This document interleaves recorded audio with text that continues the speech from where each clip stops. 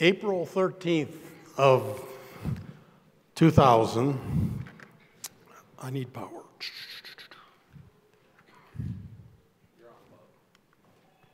Yeah, I'm on. April 13th of 2000, what may be the understatement of the century, came from space on a trip to the moon. And as replayed in the movie Apollo 13 and all of that. We're all on this little spaceship together, and you all have a little problem. Year in and year out, you have economics problems. You need to make a buck, you need to get through. You also have some environmental issues or environmental needs. You'd like to leave the soil in better shape or your farm in better shape for the next generation, where you're so fortunate to have those. And then there's a little deal about water that you're sharing with your neighbor that's just a pass through. You get to keep the soil if you can hang on to it. And I know this group will do that. But the water is just a pass through. And there's folks looking at the water and they're looking at you, so I can't think of a better group to be taking care of our water today than you all. And then there's the little detail of growing population. We can't all put everything in set aside and go to Florida in the winter and all that and live in teepees in the summer. So what we're going to do is tell you tonight a story, and I hope you believe it, and I'm really interested in your feedback. But the bottom line is you can dedicate half of your corn growing space to improving your triple bottom line with little impact, with an asterisk, on farm corn yield. And what I just described earlier is what I call the triple bottom line. You got to make money, you want to take care of the soil, and you got to grow food. And I doubt that there's anybody in this group that fits that, but if you just want to make money every year, year in and year out, and that's it, then the bar's open and you can save yourself some time here. Just go have a good time. But we're going to talk about how we might do that and how we can put some specifics into that data. Going to go back a ways, a couple quotes. I want to acknowledge my dad. And one of the things I heard a lot as a child is you can't learn any younger. Now, today we would call that child abuse. I called it growing up on a farm, and I wouldn't trade it for the world. And it was a unique experience. I ran through my first fence at age 5. It wasn't the last fence I ran through. And in fact, given my interest in automation, I may still not have gone through my last fence. So stay tuned on that one. My mother wanted me to be a priest. My dad thought I should be a patent attorney. So I figured that going to work for John Deere for 41 years and then going and spending 14 years in a cornfield would entitle me to come talk to you, and if I get done early, maybe we'll have a benediction or something at the end. Go forward about 30, 35 years or so, a couple more quotes. You'll see a kind of an interesting looking toy there that represents what we were trying to do in the late 80s, and it was merging two cultures, a German engineering culture and an American engineering culture, to create a product. Hopefully, at least half of you guys are running around with the descendants of this product. But the guy I worked for at that time gave me lots of help and lots of advice, but one of his favorite expressions was help is determined by the recipient. And at the time, I thought he was talking about how I was supposed to help the other folks. I think what he really meant is I wasn't necessarily listening to what he was giving me for help. So I use that expression quite a bit. A few years later, I was pitching a computer project to an accountant turned general manager in a factory, and he pulls out this dollar bill and he says, Bob, he says, in God we trust. Everybody else brings data. So he didn't want to hear about, little trivial stories and all that sort of stuff. He wanted to see numbers. And nothing worse than trying to get numbers past an accountant. So last quote. And this slide kind of summarizes all the things I'm not going to talk about tonight. In the lower right is what matters to you all. What did I put in the wagon? What did I take to town? Am I covering my costs? Am I making money? The rest of the graphics there are the various ways I go about collecting data. I'm a fanatic on data. I'm a fanatic on high-resolution data. I don't particularly believe yield monitor data. It's a great picture. It's great for relative information, as one of the earlier speakers said. But I know that if I say to you guys, this is quarter-mile data, and it's in a weigh wagon, you're pretty much going to buy it. Now, the university types, like the good Dr. Scheer, who's up next, want to see lots of replicated trials and little things and all that. But as I'll explain in a minute, that isn't necessarily my thing, but I'm interested in augering in. One of my heroes is the gal that was on NCIS with the pigtails, Abby, yeah. And Abby she'd take the mundane thing and dig into it. And the top center picture there is probably the ultimate for me, where I took a time-lapse camera, put it on bare ground when the corn was planted, and left the camera there until we handpicked the corn harvest. So I had a series of pictures taken every 30 minutes during the daylight hours for the season. And at that point, it was about emergence, and that became an interesting part of that. The reason there's a quote here is my good friend Lauren established a Facebook group a few years ago, invited me to be involved in it. Most of you know that when you make a statement on social media, you'll get 2 or 3 good responses, and about the 4th reply down, the flaming starts. But this group is really professional, doesn't have that problem. But I think I had said something, or somebody was commenting, or somebody was weighing in with, well, we tried that 40 years ago or whatever. And one of my customers, a person who is of very few words and not real active on the social media side, some of you may know him, his name is Ben Fail. He says, look, Bob's got data. And I took that as a huge compliment, because ultimately, and in the world of agriculture, and it's the engineer in me, I'm going to offend everybody here that has an agronomy or life sciences degree, but I feel like agronomists are victims, because they're recording what's going on, they're recording weather, they're looking at soil conditions and all of that. As an engineer, I'd get up in the morning and I'd say, well, okay, I got the laws of physics I can work with, and here's something, and we're going to make it better. So that's where I get my data fanaticism. So what I want to do today is share with you how we got the number that I'm going to give you. And you're going to walk out of here with one number for 60-inch rows. And you can believe it or not believe it, but I'm going to share with you how we got there. But I have to set a little bit of context, and that's called R&D, research and development.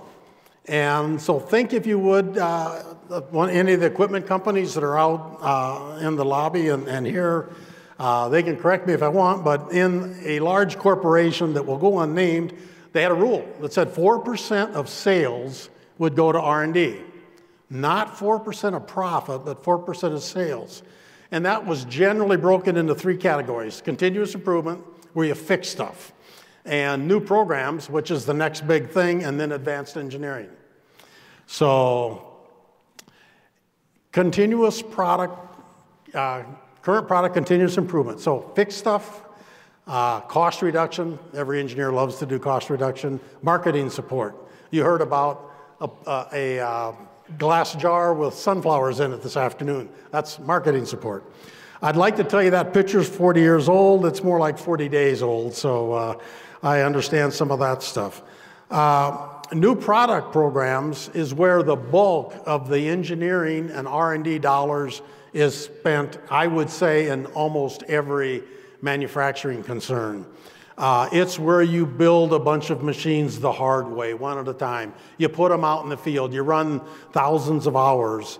You do a bunch of lab tests. It's where factories get built, where you do a lot of capital improvement and all of that. And if you screw it up, you're betting the company. It's just really important that you don't have surprises in new product programs. And those of you who may have driven the green know that mostly they got it pretty much right. And then there's advanced engineering. And the rule, and it took me 35 years in Deere to get to the right job, and it was when I was involved in the advanced engineering work, and we came up with a rule that said we wanted 10% of the R&D, or 10% of the 4%. And our metric was different. We weren't interested in proving reliability or anything. We would cobble together things. It was ideas, it was concepts, but usually it went beyond paper. Usually it culminated in some meeting in a desert someplace, fly in the corporate plane, and the goal was to demonstrate to management that you had an idea that might be worthwhile. And when I was involved, I was pretty pleased to have a 10% success rate. So we might, in a given 1 or 2 day session, we might show them 10 different ideas. And if one of them got traction and moved to new programs, we considered that a success. Now, my management would have liked more than 10%, but part of the rule was if you weren't out of the box enough, if everything went to production, you obviously weren't trying. So let's take that now and put it into your farming operation. So you do a little R&D every day. You're finding and fixing problems. You're doing imagery type things, whether it's satellite, airplane, drone, whatever. You're out scouting, cost reduction. You do your cost reduction by talking about what's going on, what people are doing, how can I benchmark myself, and all that sort of stuff. So here's your first tip for the night. If your spouse asks you why in the hell you're out driving around with a pickup all day, you just tell the spouse that you're doing continuous improvement R&D. That's lots better than just driving around in the truck. The new farming practices, that's where you decide to go buy equipment. You decide you need more horsepower or less, as we heard many times today, and that's okay, or different equipment. You're trying some different products. You're thinking about different treatments. You may do some strip trials. This is the world where the universities are doing replicated trials. The seed corn companies, replicated trials. You got lots of data. You're usually looking for a fairly small improvement, and often it takes a lot of statistics to find and have confidence that you got a small improvement. And it's where you spend your capital dollars. And for that reason, you want to be careful. So you're pretty, you got a few relationships, whether it's with your advising crew or your accountant or whatever, but you're careful. On the advanced side, I'm suggesting you take 10% of 4% of your land and look at crazy ideas, look at extreme concepts. The picture you see there was one of my first advanced experiments, if you will. And you learn more, I think most of you would say this, you learn more when things don't go well. You learn more when you make a mistake. You certainly remember it better, and you get a legend you can talk about, but you also get to tolerate failure. So if you look at your farm, so for every 1,000 acres you have, I'm suggesting, and I've played this in a previous presentation, and a couple guys came up and says, I never really looked at it that way, so that's why you're getting this load dumped on you. So for every 1,000 acres, you're doing continuous improvement every day. You're out there checking things, making sure you're doing right and all that on 960 acres. My suggestion is when you're thinking about doing something different, whether it's a different planter setup, strip till, no-till, whatever, do it on 40 acres. That's big enough that it matters. It's big enough that you get away from the nuances and all of that.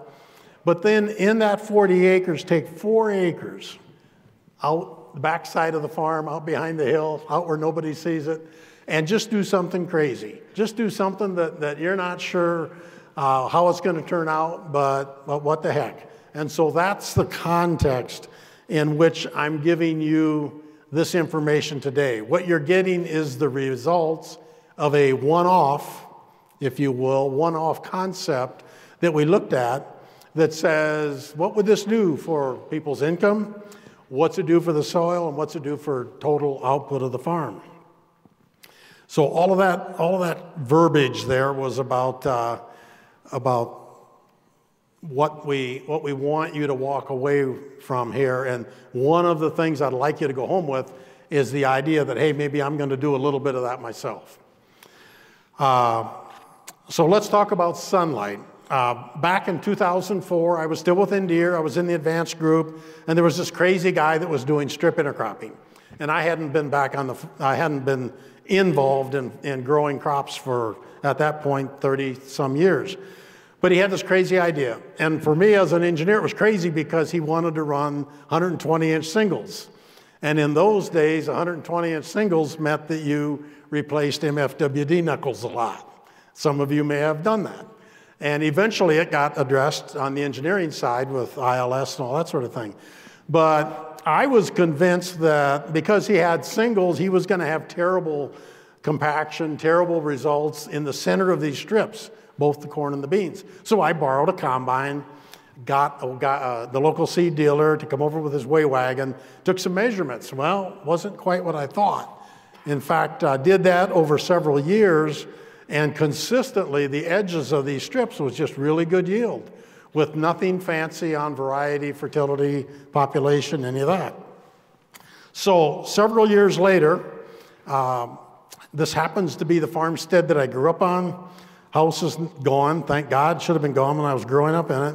My brother let me throw together a little planter, and we did some 6-row strips. Because when I was getting data, it was amazing. It was only the outside row or two that seemed to have the really good yield. So like all these center rows are like wasted. So I said, well, let's do some 6-row stuff, 15 feet. And we did that, and this, my brother, full disclosure, is a Pioneer seed dealer, so he was having me be a little more formal about it than just cobbling something. But we did replicated trials, and yep, it worked. And then another friend of mine who had 20-inch corn did some strip intercropping, and I'm sure you can't read the numbers, but this is a 12-row strip. The overall yield on that strip was 275, but those edges you see there are like 447, actually 437 on one side, so it's well over 400 bushel. Well, this is pretty good, you know. But then you look at the graphic and you say, why waste all that space in the center? Why not just have more edges? So Bob says, well, and I had another engineer friend that owned some farmland, and he let me come on his farm, gave me some junk ground. And I didn't understand what junk ground was until I had a couple of years of trying to grow corn on this. But I says, well, okay, I think if we can just do edges and do really well, the edges will pay for everything else. I only have to put half the ground into a crop, and it'll pay for itself. Seemed like a good idea at the time, but it was a humbling experience, to say the least, and it caused me to hold you guys in extremely high awe, I guess is the best word. I couldn't stay ahead of the weeds. I couldn't manage the fertility and the chemistry. My equipment wasn't the right size. It was just a disaster. So I decided I really didn't want to be in the corn growing process. But in the process, again, through the group that Lauren started, I became familiar with some growers, large growers in our area, and they became familiar with me. And we developed a relationship over several years. And so we have this little deal, and he says, well, and I had done a couple things with him, and he says, if you want some ground, I'll just let you have some ground. So I made him a promise. I says, I won't take more than 1 minute of your planting season if you give me 200 rows of corn. And further, I won't take more than 1 minute of your harvest season. And this guy has thousands of acres to cover, and that worked. And we've done that. So I've been on his property for several years, and it's my playground. And it's great because he owns the land, he takes care of the fertility. He's a strip tiller, he's a scorched earth guy, so brace yourself. You're gonna see some really bad pictures from the context of this group. But it worked. We had some fun. And so I do things like, this was a 2016 plot. And the question on the left there was, how much sunlight does the corn want? And I had already concluded that God meant for corn strips to be 4 rows wide, 4 30-inch rows. So I had repeated strips of 4-row corn. And then if you look at the graphic, I had 0, 1, 2, 3, 4, 5, and 6 rows open in that pass there. And the gray there is what I lovingly refer to as scorched earth. This guy is so good with weeds, there wasn't a weed in that thing. And this is a half-mile long field, so I had an opening in the middle. But it was pretty interesting. And so that's the sort of thing that I've done. Now, I just threw out a couple of yield numbers. And some of you probably remember I just said 447 bushels, right? And this is the place where I have to borrow another quote from a friend, and that is, first liar doesn't have a chance. So when I plant corn, I'm punching in a population in my nice little monitor. I put the population per row. When I harvest the corn, I go down the field with my little combine, 1 row at a time, and weigh that. So I think and talk and integrate row yield. So in 2017, I was pretty sure that God's answer was 4 rows with a skipped row on either side. Because the previous year, what I learned was that anything more than 1 row of sunlight was wasting sunlight. And that was kind of an epiphany for me. Just like, whoa, you know, this stuff doesn't have to be real wide. We can just have really high productive strips of corn and a little bit of opening. And this actually looks like a tram line, right? For the folks that have sprayers that can run 120-inch tread, this is how you'd spray this. So in this particular trial here, these are, again, weigh wagon data, half-mile long, excuse me, in this case, quarter-mile long rows. The row yield next to 1 row of opening was 360 bushel on your right and 348 on your left. That's pretty good. And at this point, I am pushing the population. So I run like, in this case, 55,000 per row in the outer row, 45 in the second, and then 32 usually in the center, or whatever the grower's doing. Except in this case, there is no center. Every row is either an outside row or next to an outside row. So the big deal is let's just harvest all the sunlight we can. But in the center, you go in just 1 row, and that you lose 100 bushels. You're like, whoa, man, you know? So if I look at the strip yield, instead of throwing around numbers like 348, the strip yielded 298. So, okay, that's what the corn strip yielded. But then my grower friend says, wait a minute, Bob, you got every 4 rows, you're skipping a row. So now I got to take that 298 bushels down to 238 because 1 out of every 5 rows is a 0 yield. Now what's interesting is that 238 bushels happened to be the same as what his field was yielding in that area in that season. So what that said is, okay, we can have the opening and it's break even. Kind of like, I don't know. So then in early 2017, on a dare, a good friend of mine who's pretty candid, the guy that had loaned me this land earlier, he says, Bob, if you think you're so smart, why don't we plant corn in 40-inch rows? You know, we used to do that. Everybody, you know, moves smaller, and everybody talks about going narrower. We were in a twin row session earlier today. People talk about 20s, 15s. So why do we do that? And so in the context of advanced practices, I give myself permission to do stupid stuff, okay? So in my plot in 2017, I had a bunch of things going on. You see some little blocks in the back there where I did some goofy stuff.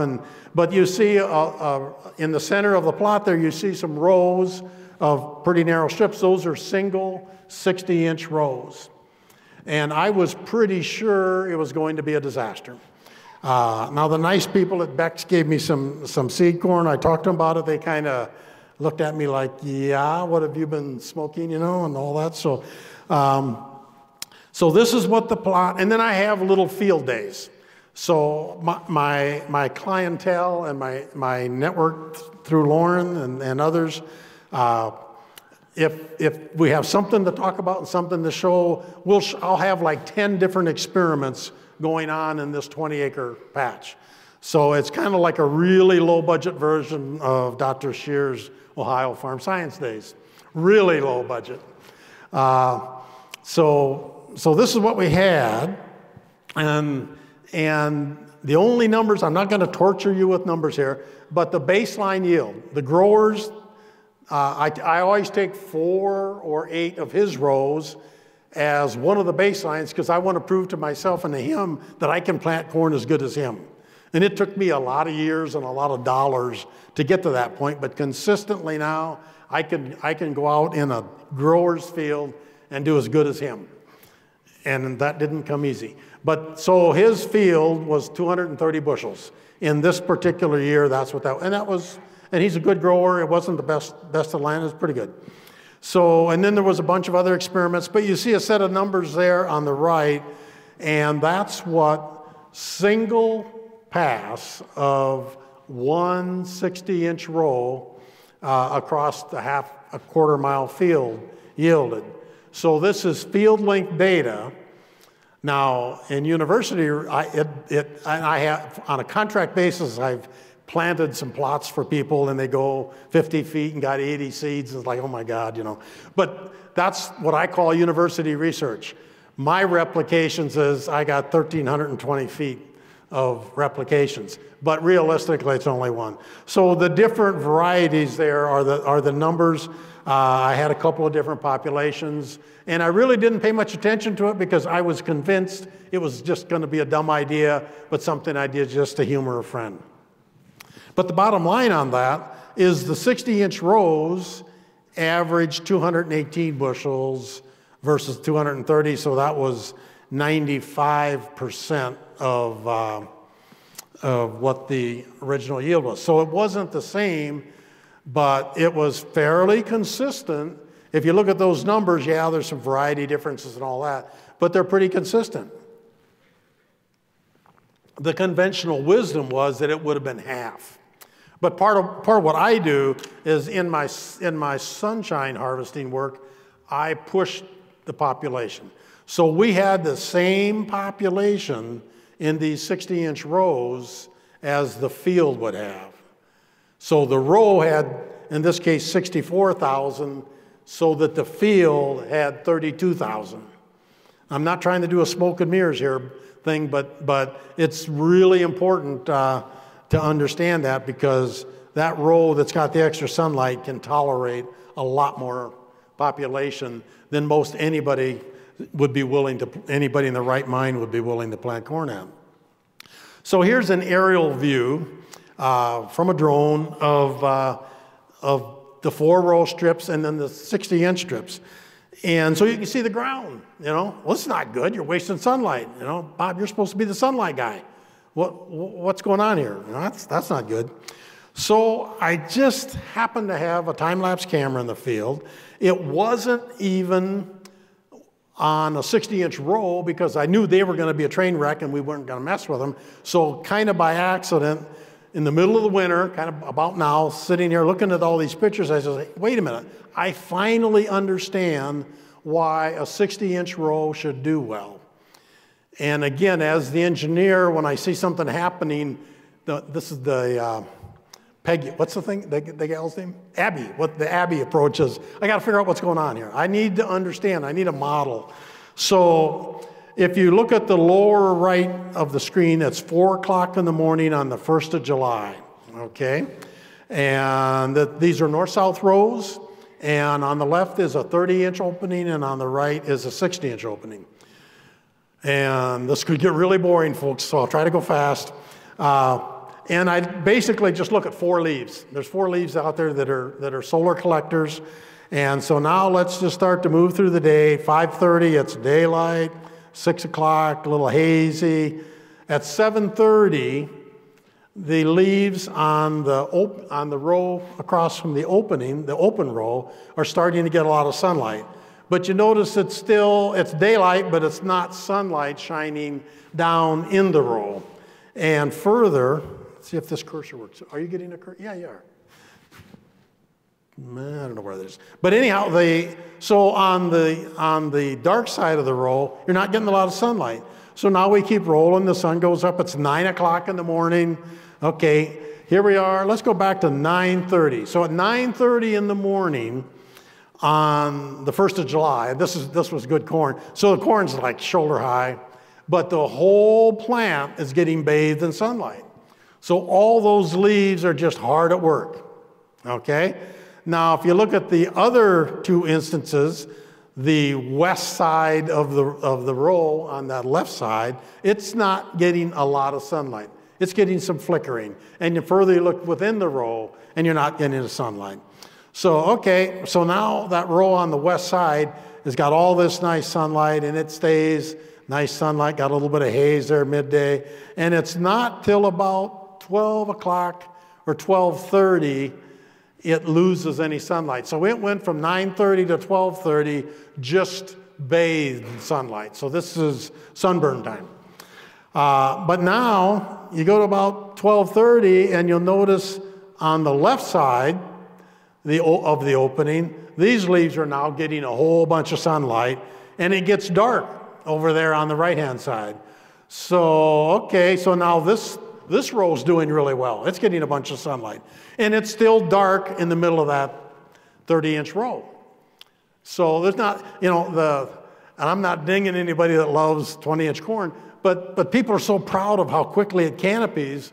My statement is, okay, after it's canopied the ground, about 3 days later, it's canopied all the leaves under it.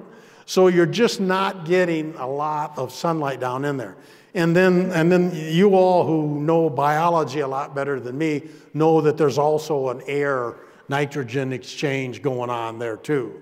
That the openness probably creates more air currents and all that sort of stuff. And you've all been in the middle of a cornfield in late August, and it's not a fun place to be. So, okay, then you get down to the late afternoon, and so it's not till about 4 o'clock that the right-hand side of this row starts to lose sunlight. And then it starts to get dark. And notice how dark it is in the row. And here at 7 o'clock in the evening, those upper leaves are still getting sunlight. So, okay, well, that's simple. And then it gets dark. But now you say, wait a minute, Bob. Wait a minute. Let's go back here. I hope I don't crash the computer. Let's go back here. And at 12:30, I got a whole bunch of bare ground with the sunlight on it. I got a whole bunch, and this is terrible because you're cooking the water out of it, cooking the moisture out. You're killing all the biology. You're not growing anything except weeds. And if this guy wasn't really good at weed control, he'd have a lot of weeds in there. And I know you've all experienced that. So from about 12:30 till about 4 o'clock, there was sunlight shining on that open area. All right? So that's why I'm here today, and that's why I'm so excited to hear you all talking about cover crops and other stuff, because that is your opportunity space within your cornfields to do something other than grow weeds. Okay? So the breakthrough for me, was, well, okay, I've got this fancy planter, little 4-row, fancy planter with electric drives and all that stuff. But suddenly, wait a minute, if it's just 60-inch rows, all I got to do is just turn off every other row. I don't need different populations across the planter. I just crank up the population on all the rows. I don't need anything really fancy. This is actually not too hard to do. One variety, one nutrient treatment, and you have access to the field. One of my things that I've always liked about strip intercropping is I tell people I want to give them access to any plant in the field any day of the year. And I say, and I've told folks, well, this makes really nice sprayer traffic areas. And then somebody always pipes in, and so I know some of you are thinking that, yeah, but the guy that's from the co-op that sprays my corn will still find a way to run over corn, because that's what they do. But anyhow, so this is pretty open. It's not quite as easy as it sounds, because the not easy button part of it is you really need to manage the space in there. You need to do something with it. So what do you do with that extra sunlight? Well, cover crops, we've been talking about that. Soil building, been talking about that. To other audiences, those are sometimes new terms. An alternate crop, like maybe hay. Somebody talked about selling wheat straw today, or grazing. So my friend Lauren heard this story in the fall of 2016, when I was going to do the 60-inch rows. It says, well, Bob, I've heard your sunlight story a few times, and you might. He said, but I'm going to do something different. I'm going to have 2 rows, because then every row is an edge row. I'm going to have 2 rows at 30 inches and then an opening of 60 inches, right? And he took a little tiny corner of his field, a good corner, good field, and just did this. And so I go up there on the 23rd of September and took some pictures. And so on the left is what and Lauren is good at cover crops, and he had a mix here. This is what it looked like in the 60-inch opening, and on the right is what it was same day, 1 or 2 rows over what it looked like in the 30-inch opening. And so, and then same day, or no, a little later, I had gone in my little 60-inch rows, because I knew Lauren was doing this stuff. I had a little plot seeder, and I went in and I seeded oats. And my grower is so good at the scorched earth that oats didn't have a prayer. So I couldn't do anything in that because that was his farming style. That was his farming practice. So I had kind of told this story a couple times that winter. And there was one picture, every now and then I'll get a good picture. And this particular picture is my Pulitzer Prize picture for 2017.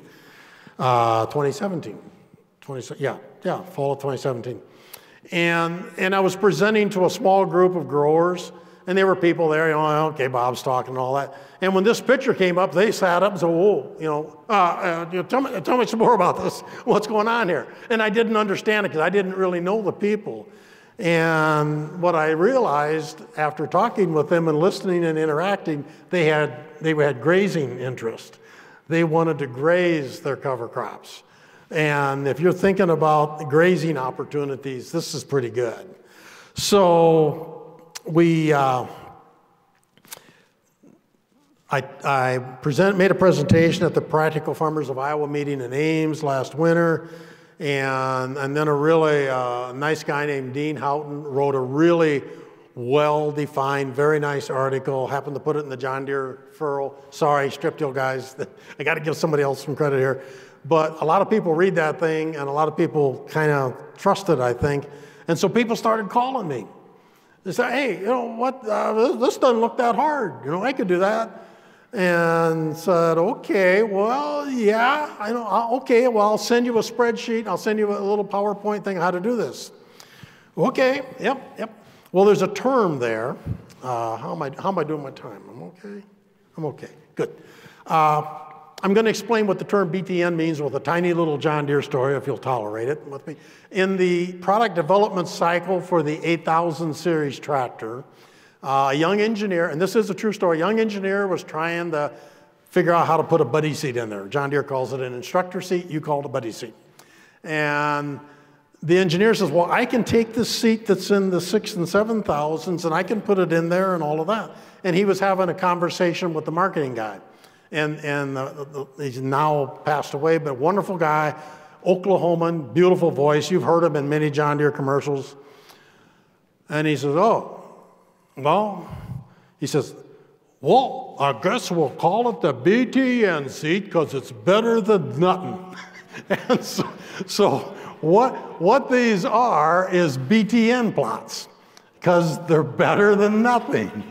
Because when I put together a proposal on replicated trials with statistically relevant paired comparisons and all that, people go, oh, yeah, okay, I kind of got that, you know. And well, yeah, I'm interested. This looks pretty good. And then they'd get real quiet.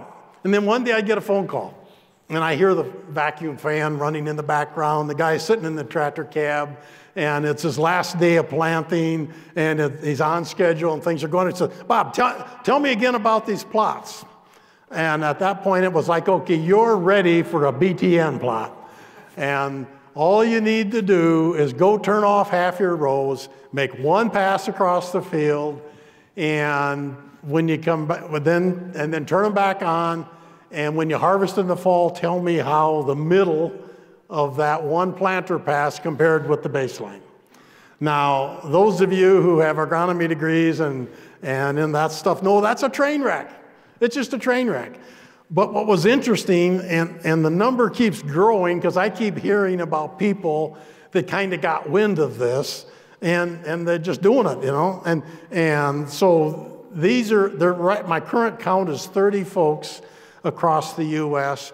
I had one in West Virginia and one in Maryland, but they didn't get it done. And so this becomes what you do when you have time. And most of you don't have any time, but it was a compliment to these guys that they said, well, if I can work it in, I might do that. You know, is this going to cost me anything? No. Okay. So, and as far west as Sterling, Colorado, under a center pivot and all of that, and I think there's one in Canada. A goodly number of them, I don't even know where they are. I don't know where they live. All I have is an email address. And then I asked them if it was okay for me to share their name and location. And a significant number of them said, just as soon not. I think they didn't want people thinking they were crazy. I think they didn't want a bunch of telemarketers, even more, calling them, or all of that. So I've just said, okay, I'm not going to broadcast anybody's name or whatever. It is 9 states represented, not replicated. 7 of the guys had cover crops, and that for me was great because this isn't worth doing if you don't have cover crops because you're not getting any more corn. If you just want to grow corn, don't do this. But if you want to have a whole bunch better success, I think, with your cover crops, good opportunity. 7 did not and 5 did. So,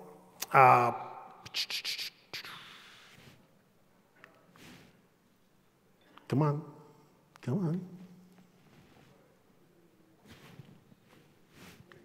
Up that came. All right. Nervous twitch. Okay, now we let the computer catch up. That's the part we're doing right now. Photos are nice, but they suck up computer horsepower. I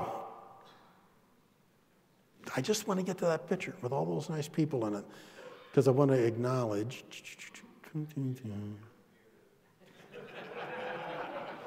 That really hurt.